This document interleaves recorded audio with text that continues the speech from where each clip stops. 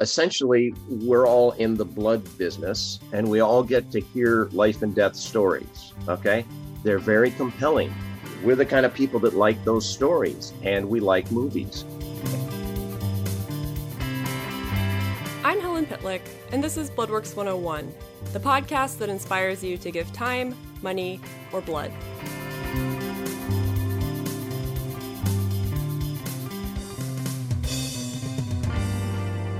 When COVID-19 first hit, the entire world was thrown into survival mode. Longtime listeners of this podcast know that Bloodworks rallied hard to prevent a total collapse of the blood supply. We maintained our commitment to local cancer and trauma patients while also ramping up a convalescent plasma program from scratch. Our life-saving blood research didn't stop either. Much of our staff continued to come in every day despite the fear and uncertainty, while others adjusted to the new realities of working from home. While we were busy helping the community survive and thrive, we looked for our own ways to get through quarantine. For something so unifying and universal, it sure was isolating. Today I bring you another tale of survival in difficult times, a glimpse into the lives and minds of some of the people that make up Bloodworks. Because an organization is nothing without the people behind it. Film buffs, we've made you an episode you can't refuse. This is how Bloodworks 101's own John Yeager and Bill Harper and Donor Center collection strategist Kyle Boynton found connection. By watching classic movies, and movies that are destined to be or should be classics, apart but together. Kyle, are you in a closet? I am. Cool. First of all, I am wondering, what is your all-time favorite movie? And you cannot waffle, you have to give one answer. I will not accept two. Is it dictatorship? The listeners of Bloodworks 101 will not accept two answers. They might, I don't know, but I won't. So, okay. My favorite movie of all time will have to be The Empire Strikes Back. The Empire Strikes Back to me is a movie that I watched a lot as a kid. It really sparked my interest in film and filmmaking. Like, I remember watching just the original 3 Star Wars movies, but mostly The Empire Strikes Back. And I think that was the time that I started playing with my parents' video recorder and making my own movies. Also, fun fact, I have a quote from Empire Strikes Back tattooed on my back, and it's when they're flying into the asteroid field and C-3PO is like, the odds of surviving this are blah, blah, blah, blah, blah, blah, blah. And Han Solo just turns and goes, never tell me the odds. Bill? I'm not ready. Well, it's no surprise. My favorite is Casablanca because I think it speaks to an issue that's so important today. The story of immigration is timeless. It was Ingrid Bergman's first big film. I think it took maybe 6 weeks, 7 weeks. It was one of many films that Humphrey Bogart shot that year. He didn't know the ending when they started shooting it. It was Warner Brothers, which is my favorite studio. It's black and white. It was lit beautifully. And then because I'm a writer, the writing in that movie is exceptional. And that's why the lines are so memorable. Here's Looking at You, Kid. That's iconic. Claude Rains was exceptional. Just Bogart and the whole feel of the movie. I could watch that movie over and over and over again, and I'll still love it. Should be. For me, Casablanca that's it. That's the one. For me, it's not necessarily about the movie, although it's a fantastic movie. A Fish Called Wanda. Because I saw it when I was like 11 or so, up when I was visiting my aunt and uncle who live in just over the border in Vancouver. And I just have this really vivid memory of just like sitting with them and my parents just like laughing just ourselves silly, and John Cleese and Jamie Lee Curtis just this like just hilarious, just nonsensical, just complete just laughter. And you know, just like feeling just at that age, is pretty young, like just like, wow, like, you know, this, and like there was a little bit of like salaciousness to it. And so just kind of feeling like, oh, I'm watching a grown-up movie. But like even to this day, like my mom and I will be driving around and we'll say like that, you know, that was Kevin Kline was in that movie, or was the one who's yelled out the jackass and that thing. Like we'll still do that to this day, 20 years later. Just have this memory of this movie and it's still funny. Awesome. I think movies are a really good, like, Rorschach test or personality test, I guess is the word I'm looking for. Insight into who you are as a person based on what you pick as your favorite movie. I love movies. There's just something about sitting in the dark for 2 hours and having somebody tell you a story.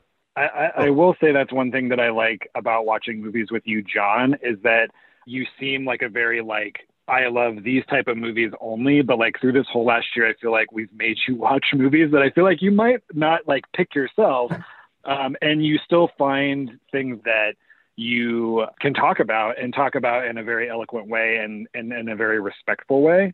And I think that's what's so cool about this group. We all have different tastes in movies, and it kind of forces us to watch movies that we wouldn't really pick on a Saturday night. And usually we see these things, Helen, at the same time.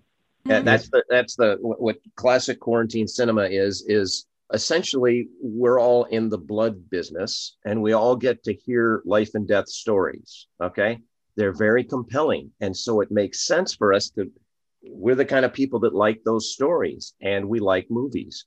And this all started when I walked down the hall. Kyle was just down the hall from me and we would start talking movies. And so much so that we distracted our coworkers, and we had to apologize. If Kyle didn't like something, he could make his case. And I would say, oh, you got to watch Once Upon a Time in Hollywood. And he would say, I don't know what you see in that. And so we would go at it as friends do. It was always good natured. And then we dragged Bill into this because he started coming up to our floor. And then it just felt like as soon as the quarantine, we just said, hey, this is something we could do. This is something we could do. John, do you remember, I think this was when we first started working together and working down the hall from each other. And we kind of discovered that we both really love movies. Oscar season was in full swing and we were talking about that. And I think it was Entertainment Weekly that made that bracket of like all of the best pictures. And you like made a photocopy of it for me and you're like, you have to do this and we have to talk about this. I remember that. And it was so, there were some similarities for sure, but I feel like when it got down to it, my favorite Best Picture winner was The Deer Hunter and yours was Casablanca. I can say in past tense now, I had a level of disdain for Casablanca. I was a film major in college and I had a professor that just kind of ruined Casablanca for me. And so when you finally picked Casablanca for classic quarantine cinema, I was just like, okay, I'll give it a shot. And around that same time, I was listening to an audiobook about just the production of Casablanca. I listened to it and then I rewatched it and I was just like, okay, I'm fully like, I fully accept this as a good representation of like a classic movie. And that's the thing. It's how do you define a classic? How do you define classic cinema? And that's been fun for us because we use the American Film Festival's top 100 list, the top 100 movies ever made in the last 100 years. It's either a classic or it should be, or it will be a classic. Yeah. And you see some of these movies on the list and you go, my God, that was done back in the 30s. I haven't never seen that. What Kyle said before is it's accurate to say we forced each other to watch movies that we wouldn't ordinarily have watched. Yeah. And that was fun. And it remains fun. How did you take that from the office chats to quarantine cinema? I remember when we all started working from home. It was a very bleak time. There were so many unknowns.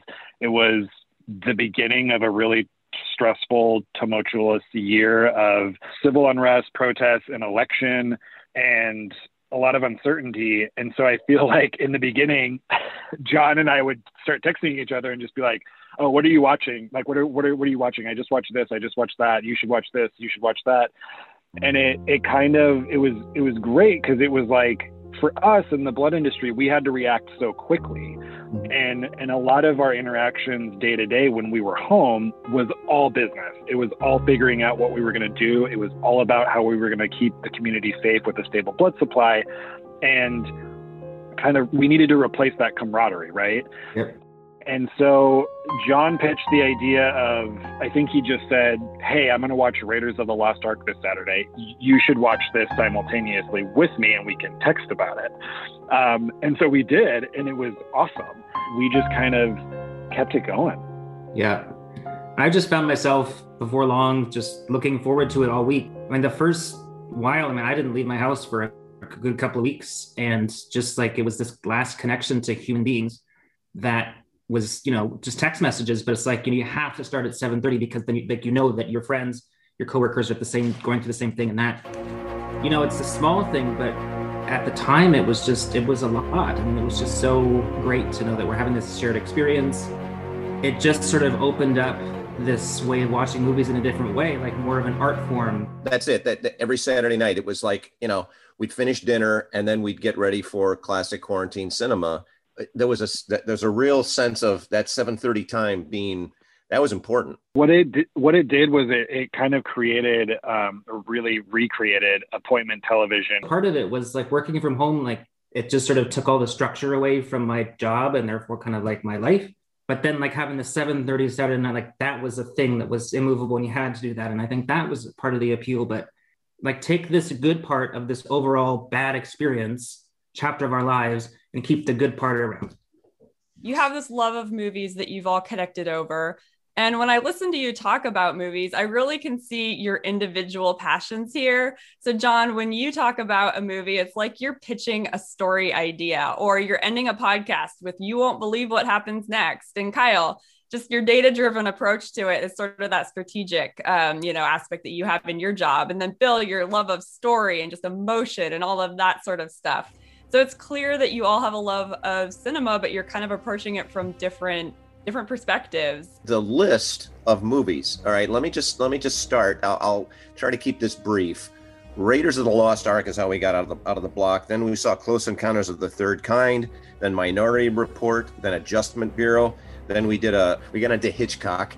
That was Rope, The 39 Steps, Rear Window. Then we thought enough of that stuff. Jurassic Park, then Pan's Labyrinth, then Spider-Man Into the Spider-Verse, then The Social Network, then 1917, as Bill was talking about, then Slumdog Millionaire, The Revenant, RPG. We saw Nightcrawler, V for Vendetta, Ex Machina, Black Panther, Inception, Beasts of the Southern Wild, Looper, Darkest Hour, Shawshank Redemption, Citizen Kane, Grand Budapest Hotel, Skyfall, The King's Speech, Casablanca, Stranger Than Fiction, Hidden Figures. I could just keep going on and on. The Wizard of Oz, Arrival, Shutter Island, Nomadland, American Hustle, Mystic Pizza, The Godfather, Dark Knight, and Harold and Maude. And that takes us up to April of 2021. When John and I talk about movies, he's a romantic comedy guy. I'm a horror movie guy. But I just want everyone to know that I was the one that picked Mystic Pizza. Well, remember how you pitched it to us. You said this is Julia Roberts' first movie.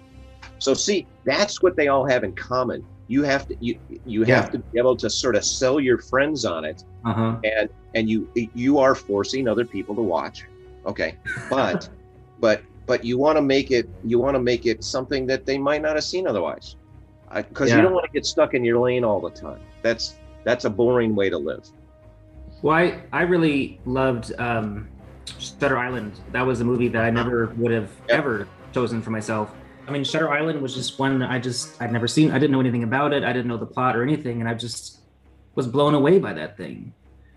I think the best horror movies are the ones that are treated like a drama, right? Just with like higher stakes. But with Shutter Island, what's so cool about this is like with the frame of this as like classic quarantine cinema, like Shutter Island is made by Martin Scorsese and it's Leonardo DiCaprio and it's from an acclaimed author. It's a very like approachable horror movie because it's all about those high stakes. That's an easy gateway for the two of you to get into horror movies. Is like I need to pick like the best of the best, right? And I feel like there's movies that I want to pick that are horror movies that I'm like I don't know if they're ready for that yet. But see, we go through these phases. You don't want to stay in a Hitchcock thing for the whole time. It's not fun to watch those movies over and over and over and over again. There's too many good things out there. And I remember Rear Window being like, I feel like that, if I remember right, was we were texting a lot during that one.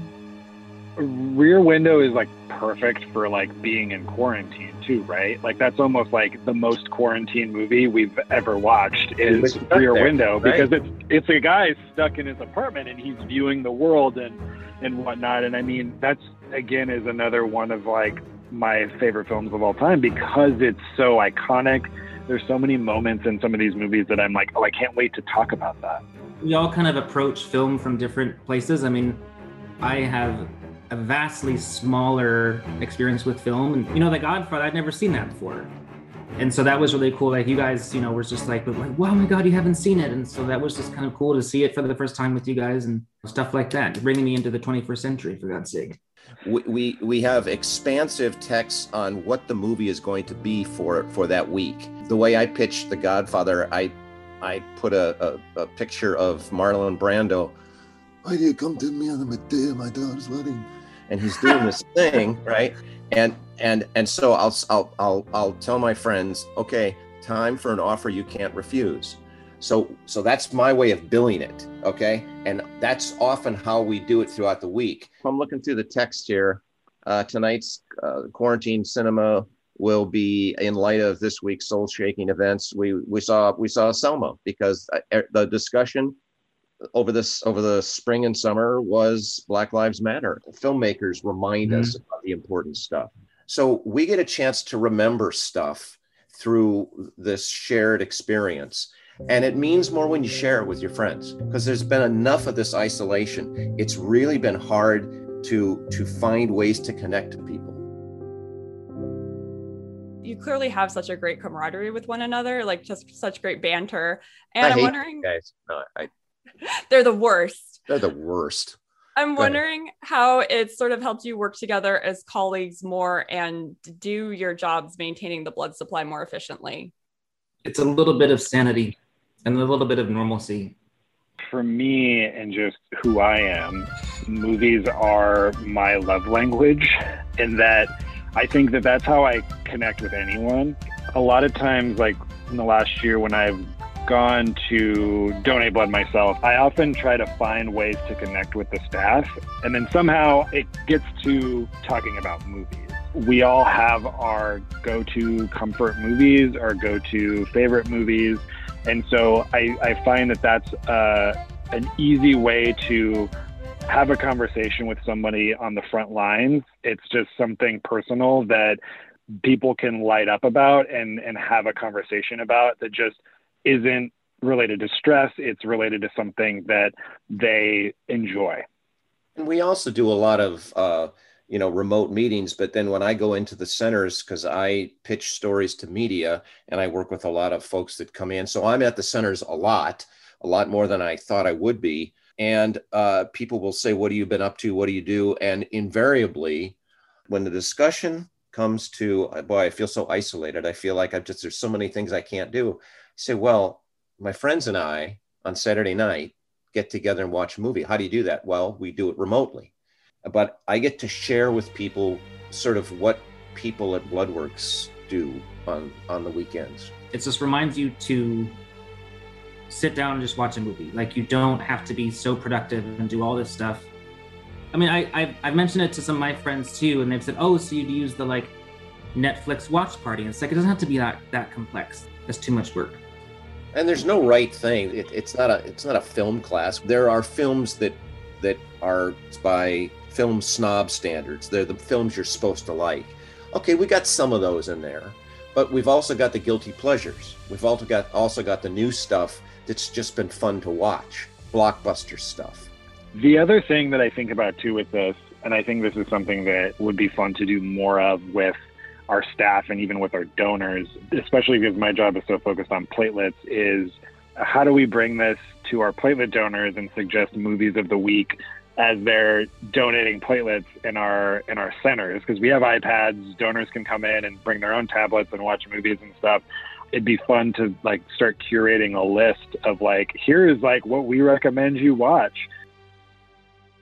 what you guys have just been talking about here, especially like with platelet donations, I know I'm a platelet donor, and for a while that was the only time I would watch movies, was when I would go in and have an hour, out 2 hours, and I would ask, the phlebotomists like for their recommendations. But John, you mentioned that this sort of thing, it's really helped you guys get through quarantine, and it might not be applicable to everybody, but how do you connect over common interests and do something, whether it's movies or cooking or something like this?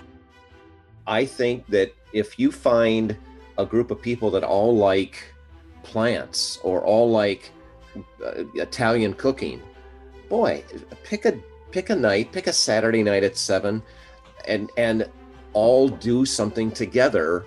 It'll reignite this passion that you have for gardening or Italian cooking, but it'll also allow you to be connected to friends in a way that it just is really nourishing for that friendship. It's interesting because Bill and I are close in age, like we're like a year or two apart, but John is like 20 years older than us.